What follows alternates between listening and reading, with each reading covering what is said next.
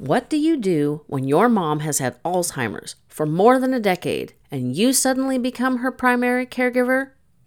When I went looking for answers, I ended up creating a podcast. Welcome to Fading Memories. I'm your host, Jennifer, and thank you for tuning in today. This podcast offers advice, wisdom, and hope from caregivers who have lived the experience and survived to tell the tale. Think of us as your caregiver best friend. As caregivers, we know that life is a journey, and with Pharmacy Wipes, you'll have products that support you at each twist and turn. It is important to them that they create products that are both safe and effective while being efficient and practical. For over 15 years, they have been dedicated to providing you with high-quality first aid, personal care, and home health care products that truly work. Take a look at their bathing cloths, which are great for caregivers, campers, or messy people. Another great product is their foaming, rinse-free shampoo and body wash. This product may help you eliminate bathing challenges. Got odors in your home? Who doesn't? Pharmacy Wipes has an odor eliminator spray that actually gets rid of smells, not just cover them up. You can get Pharmacy Wipes almost anywhere: your local drugstore, grocery store, their website, and Amazon. When you need specific products, you'll be able to get them fast. Pharmacy Wipes, helping you care for yourself and those you love. Hello, Fading Memories listeners. After more than 225 episodes, I am pleased to tell you that today you get to listen to the other half of the Fading Memories family. I was pleasantly surprised when my husband, John Fink, said to me that he had an idea for an episode. Now, it has taken a bit of wrangling to get him into my office and to make this recording happen, but I am pleased to tell you that the two of us are discussing how you can support your caregiving spouse, partner, or friend. Spoken from the person who had to do that for 20 plus years for me and for my mom, his other mother, and best friend. Now you can join important Alzheimer's disease research right from home with Picnic Health. Go to picnichealth.com/memories to sign up and get $25. What is Picnic Health? They collect and digitize all of your medical records into one online account. Then you can consent to share anonymized data to medical researchers. By examining this real-world data, the researchers can discover answers that can't be found in clinical trials. There is important information in each person's unique healthcare journey, so share your story. If you're caring for someone with Alzheimer's, you can sign up on their behalf and manage their medical records with a Picnic Health account. Learn more at picnichealth.com/memories and get $25 when you sign up. You can find the link in the show notes and on our website.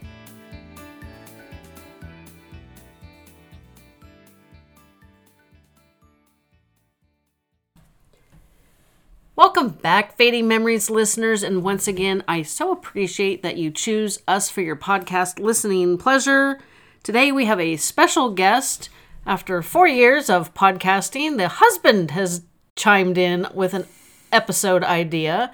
He was present on the tribute episode for Mom after she passed away, but today we are going to be discussing supporting your caregiving spouse or partner. So, can you tell us a little bit about yourself? Briefly.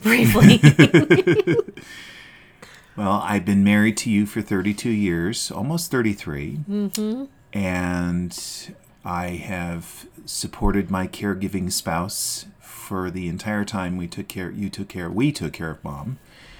And, all the usual stuff. Kids, or kid, son-in-law now. Dogs, moving up to the mountains, all that crazy, insane stuff. It's been a little wild last couple of years, that is for sure. Mm-hmm. So you knew my parents almost as long as my sister did. Mm-hmm. So how did my mom's progression into Alzheimer's affect you personally? Well, it was difficult for sure. Everyone that gets into this situation with this disease always struggles with one aspect of it. The hardest part for me was from the very beginning, and you know this very well, that Mom and I got along very, very well. You know, I didn't have a really great relationship with my own parents, and, you know, Mom was Mom. I mean, she was there for me just like she was there for you and your sister and dad. And the interesting part is that Mom was kind of like my best friend, so to speak, at the time. I mean, we could talk about anything. Mostly we were complaining about you. I knew that was coming. That's a joke. No, it's not. So we just got along really good.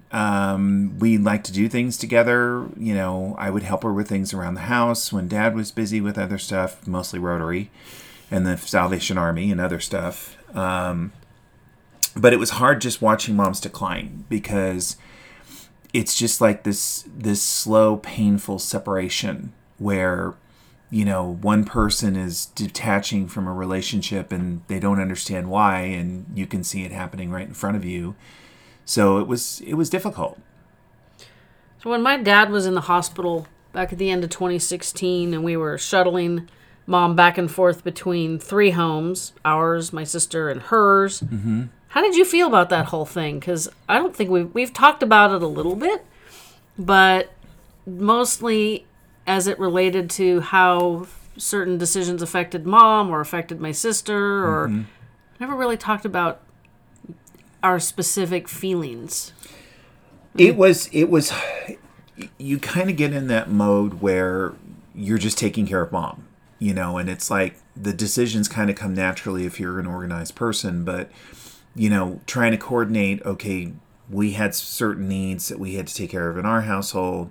Your sister had certain needs with her kids and her family situation. And of course, you know, we were dealing with, you know, the caregivers that we would have to have at Mom and Dad's house. Mom was there. So there was a lot of moving parts, and you just get into the nuts and bolts of getting everything taken care of. And you really don't take a minute to stop and think about how it's affecting what's going on around you.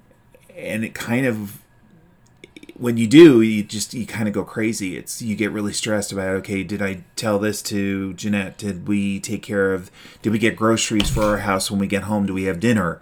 You know, did the caregiver that we had the night before, didn't do a really good job? Did we get another person for the next day to make sure that Mom was taken care of? Especially then when Dad finally showed up at home for the short week he was there before he went to the other hospital. There was a lot of decision making happening, and there were a lot of people involved in that decision making, so it was really hard to keep track of everything, and it was really stressful. It was very stressful. It was chaotic. So I don't really, I mean, I know how I felt, you know, stressed and angry and sad and confused, but you really didn't have time to just like take a breath and deal with it. Yeah, I guess that's why we've never really talked about it, because we've never really processed it. Well, it was exhausting, because even when we would come home at night or we would be here, I remember there were nights where we would lay in bed and we wouldn't go to sleep because we were thinking about what we needed to do when, and you know, we just couldn't shut it off. There was too many things that were going on, and we just couldn't take a minute to just shut everything off, because you can't, because you're making decisions for somebody else that can't make decisions for themselves. So it just becomes very daunting. And I think that's a lot of what we were dealing with at the time. So looking back now, it's been slightly more than 5 years, about 5.5 since all this was going down. And you said it was hard to turn it off. And it was exhausting. So those are very bad for our brains. We know this. As you keep reminding me. Just thinking about it is making me tired. Do you have, you know, looking back and knowing the journey that we've been on that time, then and now, like, what would you suggest for other caregivers to, like, how do you, like, shut it off so you can get a decent night's sleep so that you can make a rational, informed decision the next day? I think the most important thing that you have to do is, no matter what kind of chaos that's going on around you, you have to find something that you can do that takes your brain to a different place. And what I mean is, like, you know, do a puzzle, watching television is just mind numbing. You want to do something that makes your brain active, thinking about something else. I find it's really interesting. Something that I've gotten back to, and I wish I had done it back then, is, I've gotten back into journaling again. And I think that if I had had that opportunity to do that, it would have been really good to put my feelings down into paper. It was making me think about what was going on and reflecting on what's happening, but it was a distraction, or it could have been a distraction. I think that when we think about, okay, well, we'll watch television or we'll eat or whatever, that's not doing something with your brain. And I think that's what you have to do. I think you have to do something that makes your brain think about something else, and not something that's going to stress you out like work. Yeah. I mean, it's got to be something that's going to take your attention away from what's going on, but then, also give you something to be active. Now, that makes perfectly good sense. Mm-hmm. I think that's very excellent advice that I don't think anybody else has ever mentioned. And I've done a lot of these episodes. So, so we were shuffling Mom back and forth, and, I asked you how you felt about the whole thing, and what responsibilities did you feel that you needed to handle? The finances. I think that was the one thing that was critical, is like, how are we going to pay for all this stuff? How are we going to deal with the medical bills? I mean, that's my niche in life, because I was in finance, I was in the credit union industry and real estate. It was real easy for me because you always say I speak bank.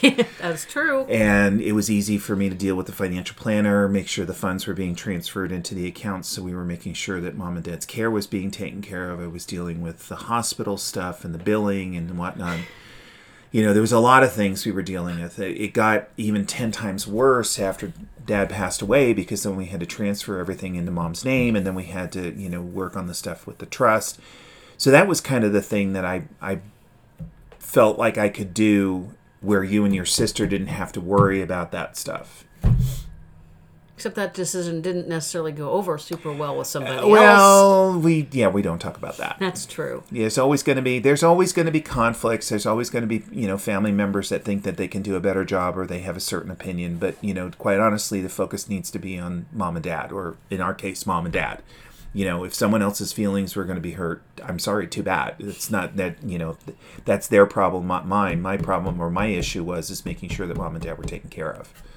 Which was definitely the main goal. Mm-hmm. And I didn't worry about the finances because I was trying to figure out, what the hell we were going to do. And mm-hmm. I was trying to catch up to the whole nightmare scenario. Mm-hmm. And me, I'm the frugal one. I'm always mm-hmm. one about getting the bills paid, even though you're the one that physically does it on the computer. Well, and you were also, to be perfectly honest, and I'm sure that your listeners also know this, because I know you've spoken about it before, but you were also dealing with the emotional side of it, because, and I know this is something that's still sensitive, but I know that you really had a hard time with Dad's filter going away, because he would say things when he was in his moment that were not necessarily pleasant, and I know that was really hard for you at the time. Yep. He completely forgot the nice relationship we had. Mm-hmm. It's still an issue. That's mm-hmm. Yeah, I have talked about it a little bit, but not a lot, because he's not the one that had Alzheimer's. That's true. But it didn't help you. I think it made it challenging for you to deal with Mom at the same time, because do you remember when he was being, I'm not sure a polite term is possible, but an absolute jerk to the caregiver about taking his insulin? Oh, gosh. And he got crossways with her. Yep. And then, so I tried to step in because, basically mm-hmm. verbally abusing people who are taking care of you is a really bad idea. Mm-hmm. And then he was verbally abusive with me. And so you and I we had our heads together in the kitchen, and we were talking quietly about, I don't know, the jerkness that was my dad's mood at the moment, when my mom stuck her head between the two of us and said, "He's being nothing but a jerk. You can feel free to go ahead and tell him to drop dead." This was the man that was on hospice at the time. And yeah, it's funny. It was kind of funny then, but it's kind of It's hysterical right now. yeah. It's a funny story. I mean it. But you've got to laugh. Yes. You can't. There were a couple little gems like that throughout this whole process where you had to laugh because it was the only way that you kept your sanity. So This is true. While my dad was on hospice, our oldest dog died too. And then the daughter moved out. So we had a lovely first 2 in a smidgen months of 2017. Yeah, it was a lot. And then, 3 years later, it was a lot again. So after Dad died and all of us, quote, kids became responsible for Mom, what did you think initially was going to happen? Like we all know, all the listeners know that my dad just assumed we were going to take care of Mom. Well, I knew from the get-go that, she was going to go into memory care. I mean... You were going to insist? No, I wasn't going to insist, but, I mean, it was here's the thing. There's no possible way that Mom could have gotten the care that she got if she had been living with us. We didn't have... It's not that we weren't good at it. It's not that we wouldn't take care of her. But we would have lost the capacity to take care of ourselves as good as we could in order to be able to take care of Mom. So because she was in memory care, she was getting the attention she needed from the staff, and they were wonderful. I mean, I can't say nothing bad about them. They were great. But, this way we were able to focus on taking care of her needs, both, the financial side of it and the mental side of it by, visiting her, and you would take her on her visits and stop children in parks and fun stuff like that. I don't know if you've told that story. But, like almost every episode. Yeah. So, so that was why Mom had the best care. It was not a oh heck no, we're not going to have Mom in the house. That's not the case. I mean, if push came to shove and we had no choice and we didn't have the means to financially do it, then yes, we would have had to have done it. But I don't think Mom would have nearly gotten this good a care or a better quality of life if we had done it that way. I knew after bouncing around between our house, my sister's house, and Mom and Dad's house, that Mom and I, one of us would not survive a week of her living with us. Right. And likely neither one of us would have survived. Well, and it was hard on Mom, too, because, she was outside of her bubble. I mean, she did really well when she was in the house because we always know with Alzheimer's, it's the long-term memory. And that's why Mom functioned well in the old house, was because she lived there for 50 years. But once you got her out of that environment, she was confused. And I mean, she wasn't in the throes of the worst of the Alzheimer's at that point. So she was close. But, but that's why it was so difficult, because she was all over the place. So. Yeah, it was not fun times. But, both of us being self-employed and. It made it easier. I mean, what made it easier? Us being self-employed. Could you imagine us having... I'm just not saying this glibly, but, if we had full-time, 40-hour, 50-hour-a-week jobs that we had to go to every day, it would have been... Even with her in memory care, it would have been just a struggle. Yep. It's a struggle for a lot of people. It's a struggle for a lot of people. I do frequently say that we were blessed that we rented out Mom's house, which obviously... took care of a majority of the finances. Well, but you also... had that was in your wheelhouse. That was my wheelhouse. Yeah, so we got great tenants, and it was almost sad to sell the house out from underneath them, but we didn't want to continue commingling responsibilities with other people, so that was the choice we made. Now we're going to take a quick break for an ad. These ads help me continue to bring the show to you for free. I started using a product that all you caregivers need to try.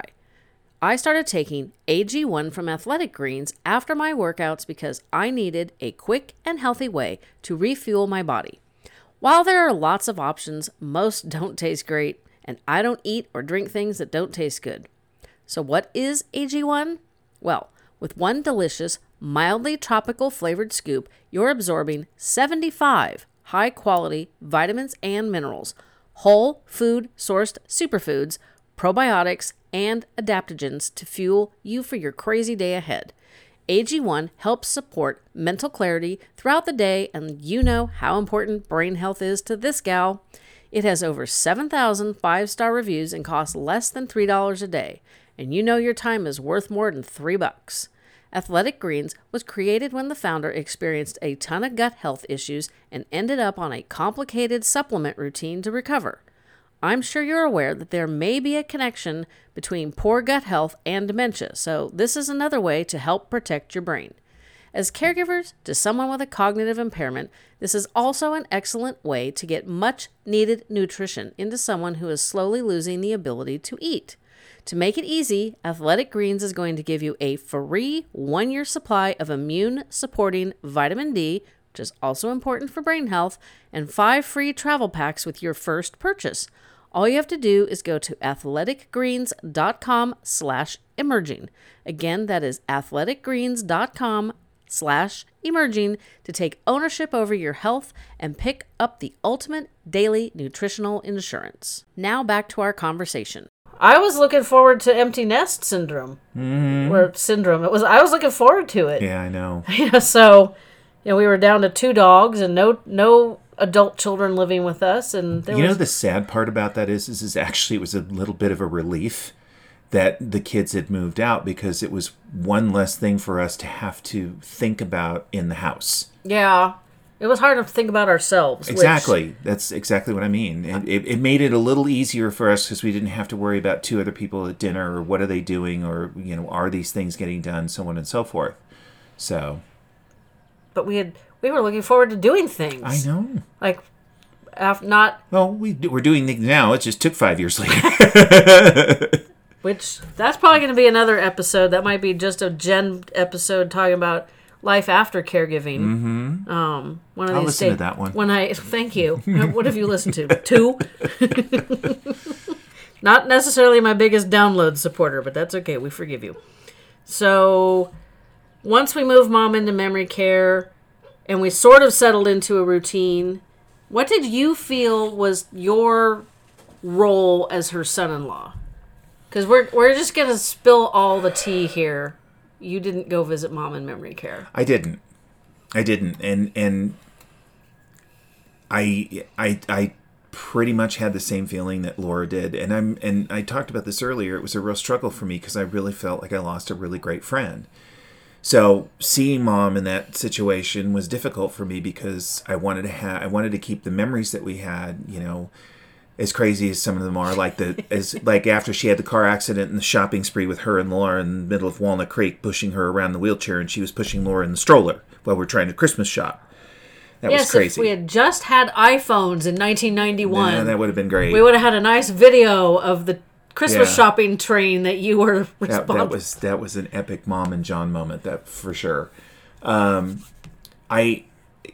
think my role was to make sure that whatever it is that you needed from me to take care of Mom and to take care of what I needed to at the house for you to help you be able to do what you needed to do with Mom was where I felt my responsibilities were.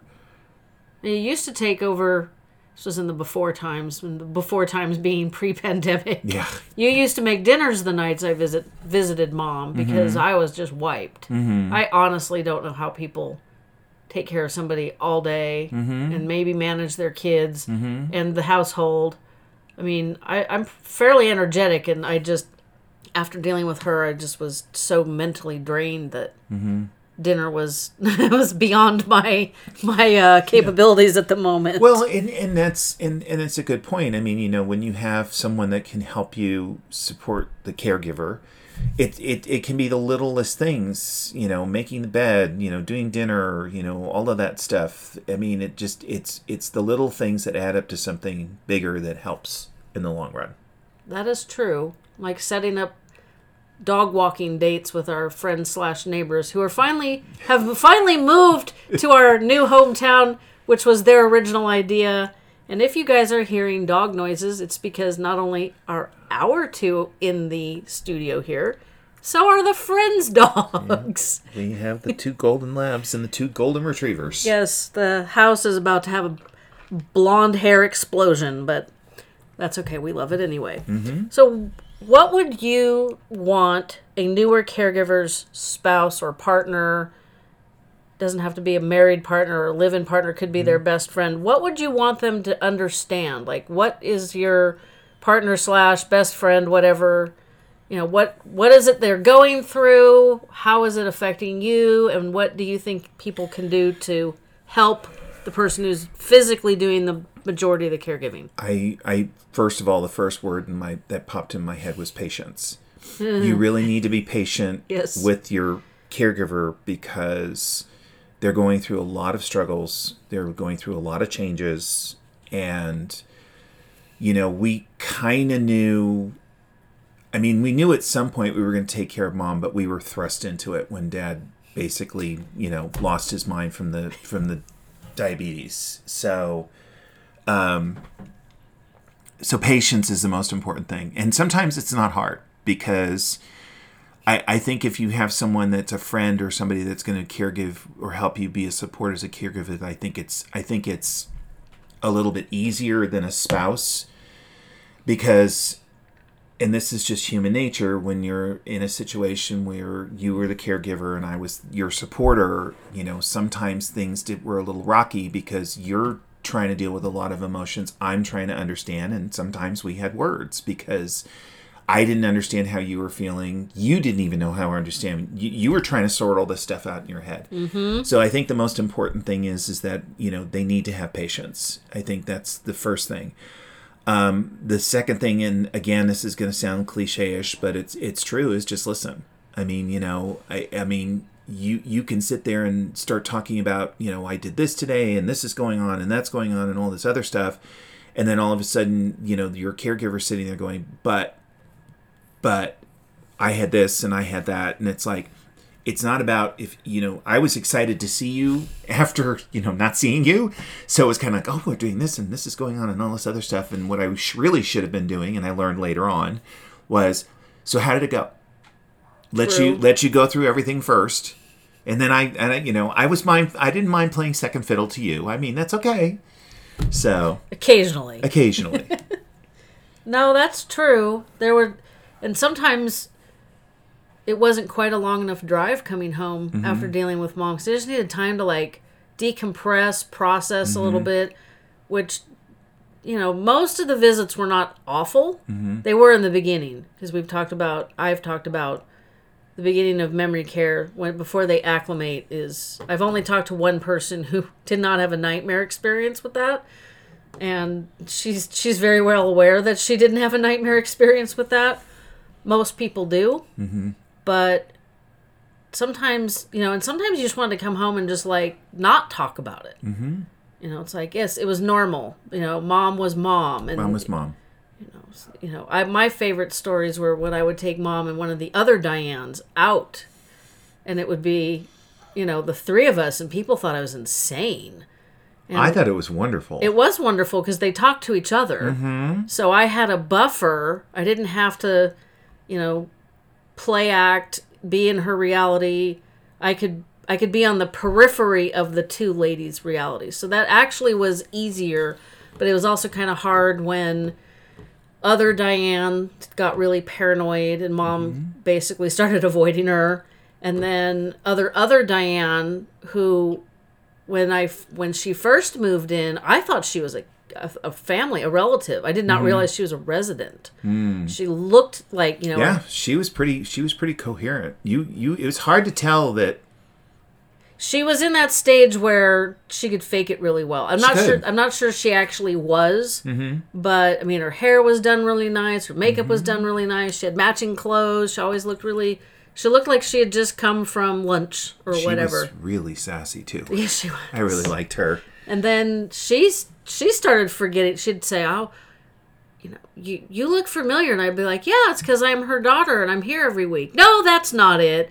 Which was funny at first, but she got more and more confused it got to the point she just walked past me, and it was, and then the other Diane had been moved in my world, abruptly been moved out.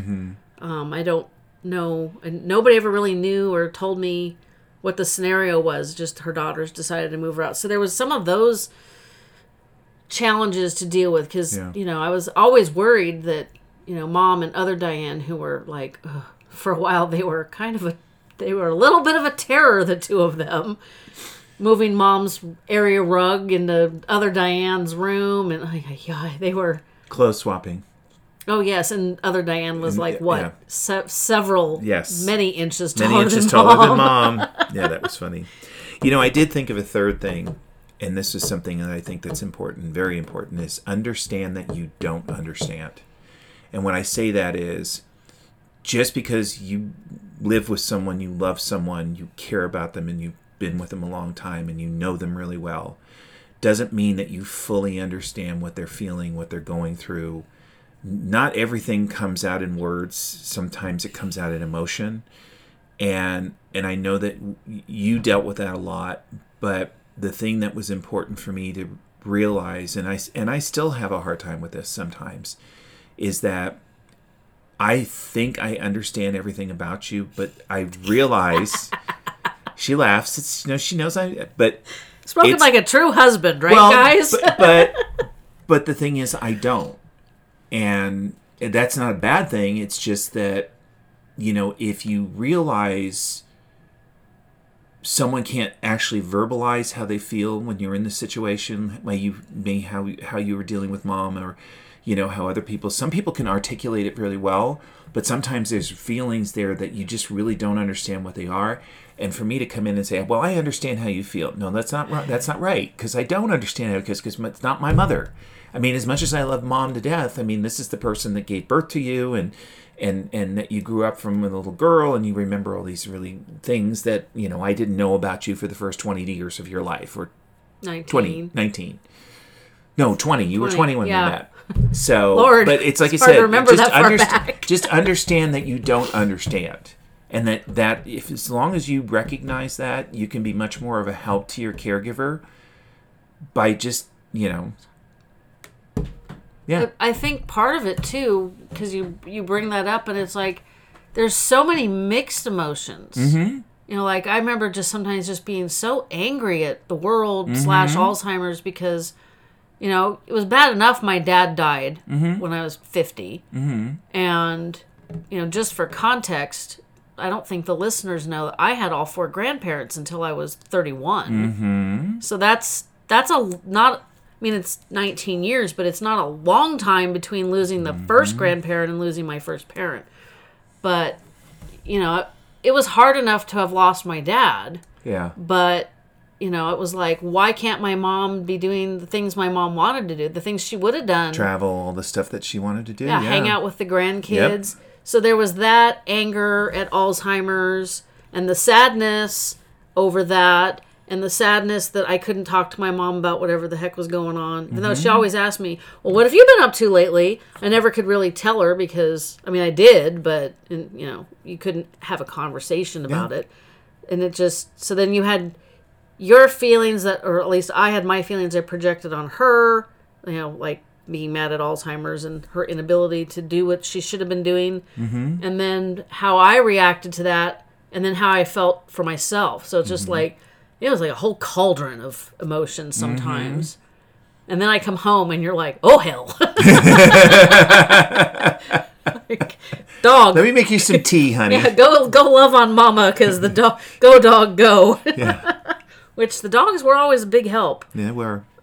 They always seemed to sense when they just needed to, like, lay on my lap or something. And, for golden retrievers, that's a lot of laying on your lap. Jinx was all about that. He knew your emotions better than the rest of us. Yes. For those who have not been around for 4+ years, Jinx was our oldest golden, who was also my appendage. Yes, he was. And we lost Mom in March of 2020, and then Jinx in November of 2020, and...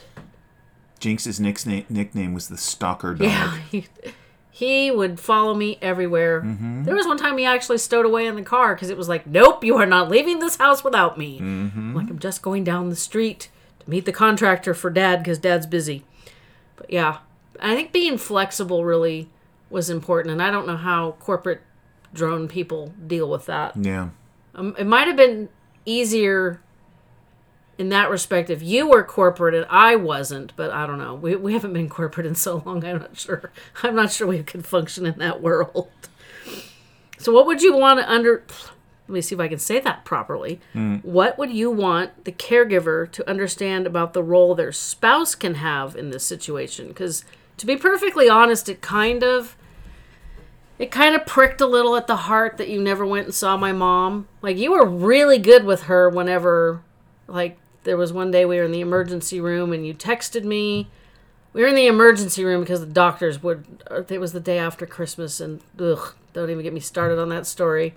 And we were just waiting and waiting and waiting, as one does in an ER, and you texted me, how's it going? And it was like, I'm about to lose my mind, and you showed up, and you just... Sweet talked mom. Yeah, you did. It was so annoying, because you were so much better at that with her. And she was so much better with you. It was like, you think I'm your best friend, and yet you give me crap, and you're just being all super nice to him, who, like, never hangs out with you. It was really frustrating. My personality is more warm and fuzzy than yours.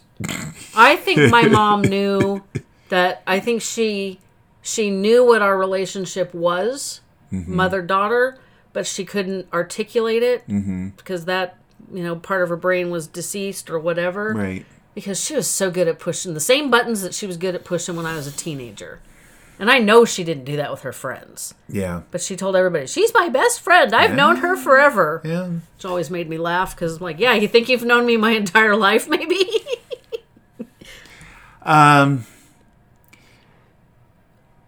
So what would you want the caregiver to understand about the role their spouse can have in this situation? I would say do everything it is that I talked about. It just with a lot more understanding and a lot more sensitivity. I think there was times that I could have been a little bit more sensitive to the situation, and I was too wrapped up in I need to take care of this and I need to take care of that. And in, of course, taking care of you, taking care of mom, taking care of everything else. But I was thinking about, okay, I need to get this done, not thinking about what you were feeling at that moment or that time. I have clients that are harassing me right now. Exactly. I think... These fool people want me to sell a house for them. I mean, it's like, God forbid I have to make money to support the family. I mean, really. Yeah. But I think it's important that you really, really... It's like I said earlier, you just have to listen. You really, really have to listen. And you just have to... A lot of times you just have to sit there and be quiet and let them talk. And not, it's like pretty much whatever's going on with you needs to take a second place, especially if you have a parent or someone that you're caring for that is actually difficult to care for. Mom, for the most part, she wasn't easy. I would never say she was easy to take care of. She wasn't easy at all her whole life. Well, but no, there are people suffering from Alzheimer's and dementias that are. I mean, you've talked about people where their parents or their loved ones are just very hostile, very angry, and I just can't imagine. I just can't imagine. I keep thinking the one story that just breaks my heart every time I hear it is about. The one person that you talk about whose mother always was repeating her husband's death every single day. It was like her husband was dying every day and she was going through that emotion every day. And being her caregiver, I just can't imagine listening to that. I don't think you could get numb to that after a certain period of time. I think that's something that just wears you down little by little by little by little. And as your person, as your caregiver is wearing down, you have to be there to build them back up. That's your role. That's basically what it is. So you would advocate that the person supporting the person doing the caregiving, right, should probably also have a support person taking care of them? Yeah. It's like a definite village needed It's here. a definite village. It is. I mean, there that is definitely true. There really is. Because, my mom had Alzheimer's for 20 years, which I have only talked to 2 people who have surpassed that. Yeah. Which freaks me the heck out. And mom probably would have lasted another couple years. Yeah, if she hadn't broken her leg. Yeah. So, we were definitely on the above average expanse of the disease. We were on the one foot on the banana peel. Oh, Lord. Yeah. It felt like that forever. It did. It did. And I think it was just because I think as mom continued to deteriorate, it just got harder and harder for us to watch. It really did. I always say this. I always say that if mom knew what she was like, and she would have killed us. She would have killed us for not. She would have buried us somewhere, and no one would be able to find us. I mean, just wouldn't have been that bad. I mean, because she didn't want to live that way, and she was deathly afraid of it. Mm-hmm. She was, because she saw what was happening to her own mother. Yep. So I can't imagine, you're looking at your mom and you're going, okay, this is what I'm going to be like in, 10 years or wherever it was. I could imagine. I could totally understand my mom was scared about that. But yeah, no, I think it's important that the caregiver supporter needs to have that support as well. So.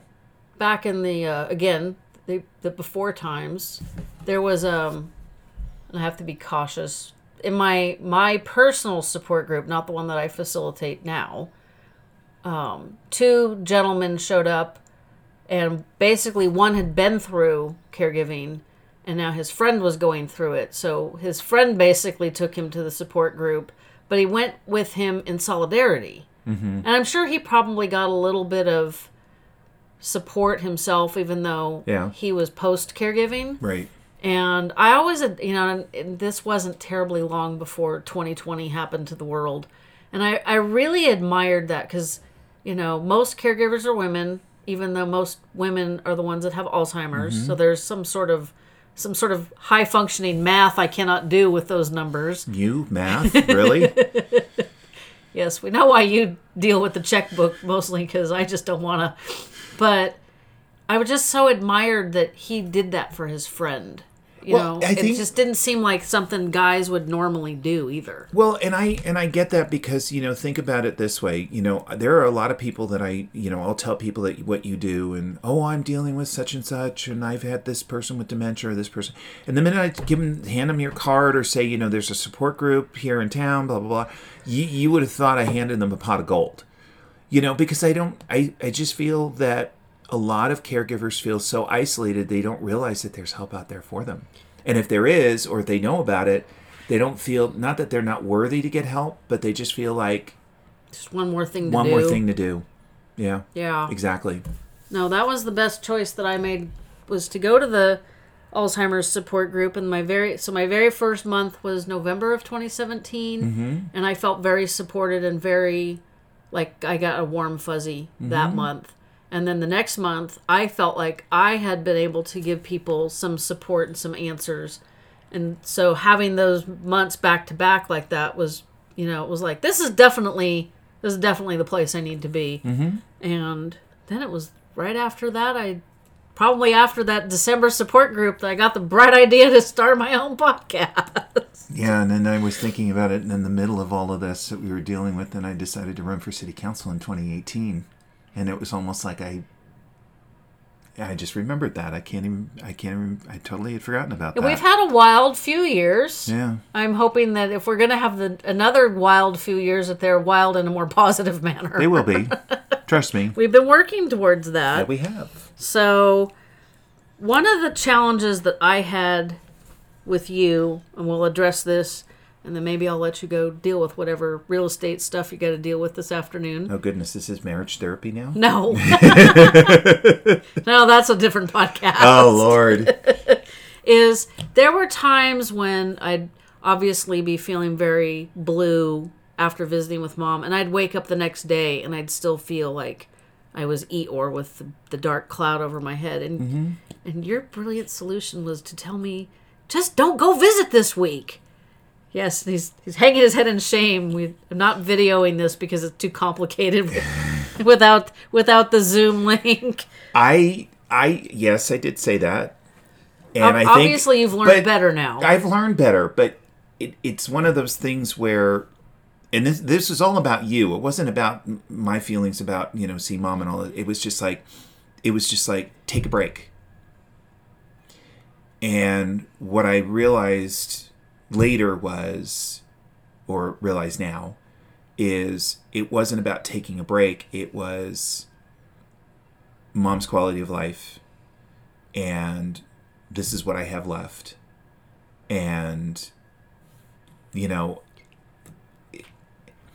it's It's hard. It's really hard. It was hard. It was, getting emotional. I know, me too. It was hard watching you go through this from my perspective.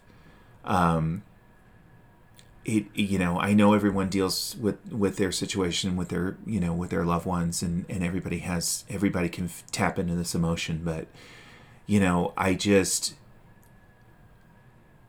the one thing that everybody knows about me is that I try to fix everything. That it's in my DNA. If it's broken, I'll try and fix it. And even if it's not broken, I try to fix it. But what was hard for me was, in this whole situation, was I couldn't. Yeah.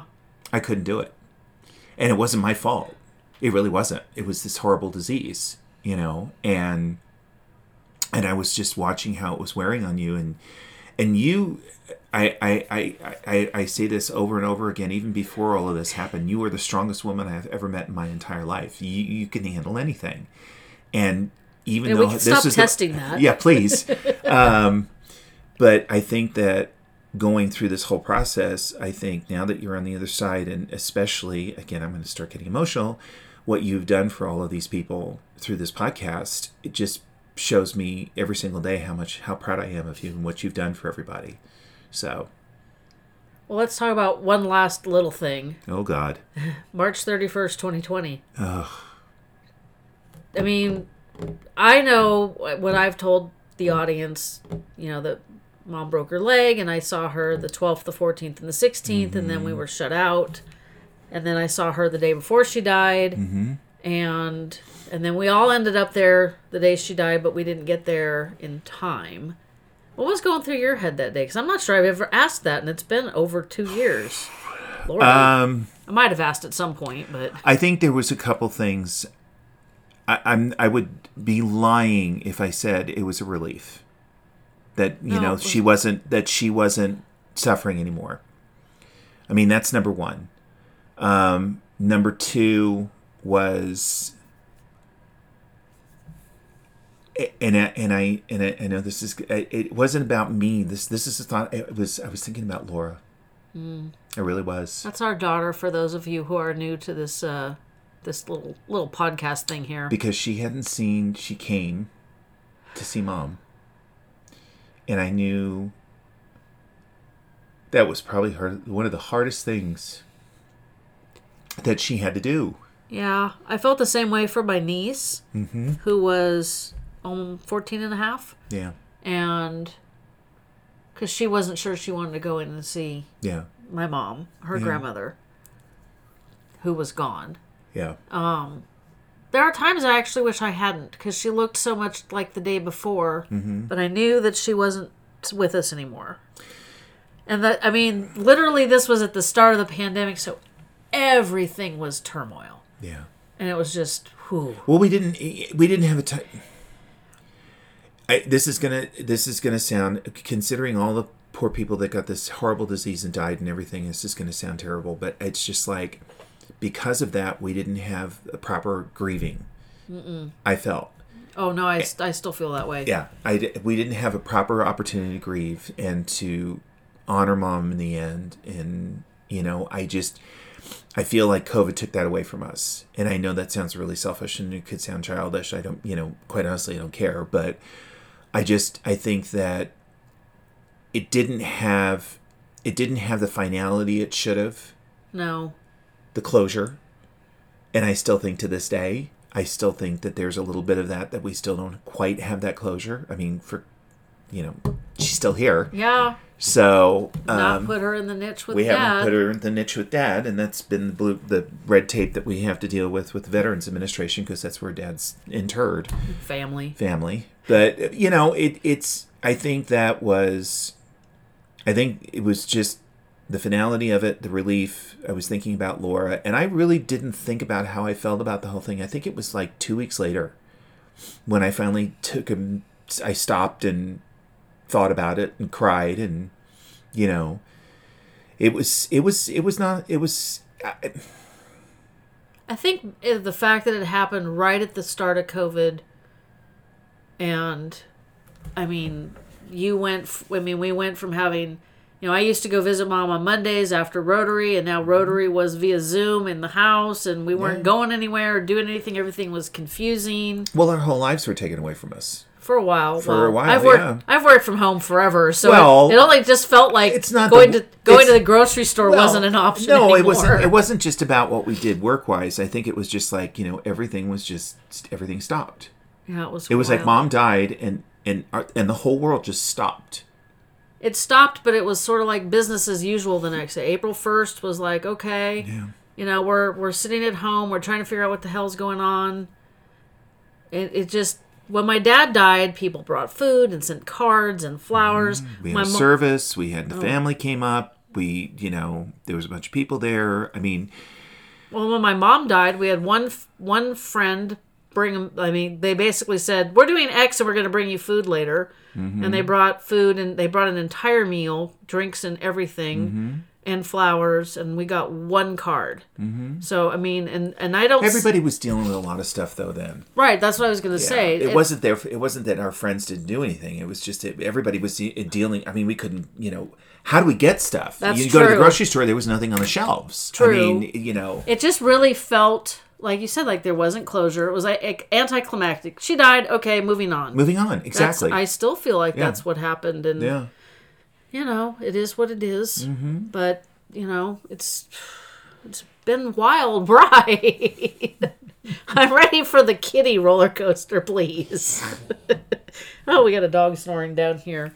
So do you have a last piece of advice for somebody who is one step removed from caregiving, like a spouse or a best friend or whatever? Gosh. You put me on the spot here. Curveball. Yeah.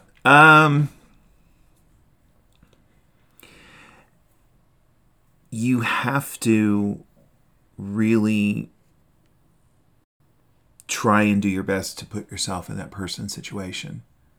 And you really have to understand that things are going to be chaos, things are going to be crazy, and you just need to be, it's like you have to be that rock in the middle of the storm. Mm-hmm. That person needs to be able to come back and sit on your rock and know that they're going to be okay for whatever amount of time it is. I think that's at the core of being a supporter of a caregiver is, you're getting battered by the sea. You're that safe port. You're that rock that someone can sit on for a while and go, okay, I'm going to be all right. And the one thing I've learned from all my social media interactions is it's beneficial if you can say, hey, I know you dealt with your mom today or yesterday or whatever. Mm-hmm. I'm going over to the grocery store. Do you need me to pick up anything? Exactly. Or make a suggestion. Don't ask... What do you need? Because they can't think about what they're trying to think about. Well, or you're going to get the absolute vomitous answer of, I need the world to go away and Alzheimer's to be cured. And you're going to get this deluge of a verbal attack that you were not prepared for. Yeah. And my suggestion would be to learn, and this is for all caregivers, but even if you are not, like if you stumbled on this episode today somehow by accident and you aren't a caregiver, our society still needs to learn about this disease, about dementias, and what it really truly means, because that is one of the reasons I started this podcast, is that Alzheimer's and other dementias are not just memory loss. Mm-mm. And most of the people listening to this probably know that, but maybe their friends don't. And the spouse I'm sure does, but maybe if you can help educate your friends, take the dogs for a walk. Go for a walk. If you don't have dogs, go for a walk anyway. It's good for you. And explain to them what it is that's happening. And that way, if when it happens to them, they know that they can talk to you and they've been educated. And, we just need to talk about this more. Because at the very beginning, when my mom started going down this path, which was the very beginning of the 2000s, which blows my mind. Seems like so long ago. People didn't talk about it. Mm-mm. And you, out of respect for your loved one, you didn't just blurt it out to the world. Yeah, my mom's got Alzheimer's. Woo. Well, there was a lot of shame. Well, there wasn't social media either. And there wasn't social media, that's true. But I think there was still that shame of, losing your mind and not, and losing control. And I think I'm just saying, because I think that's how Mom felt. Oh, I agree. So. And I think we've come a long way on destigmatizing Alzheimer's and dementias Absolutely. and other, mental health struggles, bipolar, schizophrenic, all that stuff. I mean, brains are a crazy, fascinating organ. I mentioned frequently that if I was half my age and had double the aptitude for science, I'd go into brain research because it is fascinating, but it would be way over my head. So I just have to keep doing this little podcast here. Which you do very well. Thank you. It's a lot of fun. This has been fun. I haven't done an in-person podcast since 2018. Since before I started using Zoom, which was September of 2018. Yeah, this was fun. This has been a long time. Who's making dinner? Is it leftovers night? No. Well, thank you very much for joining me here in the podcasting office, craft room, studio with the dog sleeping on her back on the couch as usual. You're welcome. And I love you. Thank you. And I hope this was beneficial. I hope you guys were entertained by our crazy life. And I hope that John could provide a little bit of insight to what maybe your spouse, partner, friend, whatever your rock person might be going through. Be the rock. So thank you. We've all heard the saying, it takes a village to raise a child, which is true. But we don't talk about the village we need to build as a community and as a nation and as a world to take care of people living with some form of dementia. I hope this little insight into how we dealt with it, how John felt his role was in taking care of me while I took care of my mom, I hope you find it entertaining, because we can be a lot of fun, but also informational and inspirational, because that is the whole point of these podcasts. And I'm trying to bring more of my personal story to these episodes to share them with you. And now a quick sample of what you'll be getting in next week's episode. Trying to follow your loved one down this path into dementia, it's completely uncharted. And as soon as you think you've got it, you don't. And as soon as you think you've, steered them in one direction, they switch. And they just keep you off balance the whole time. And I think that's what as caregivers, we all have that one thing in common, this general unbalance of our certainty with our loved ones. Thank you for listening today. And once again, we'll be back in your ears next Tuesday. Please check out our sponsors and help support our show. Do you worry about your own brain health? Are you concerned that cognitive decline is just inevitable in your future? We all know we need to eat right, sleep, exercise, minimize stress, all of that.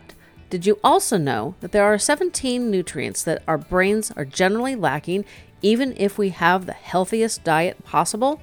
Yeah, I didn't either, and I wasn't thrilled to learn that.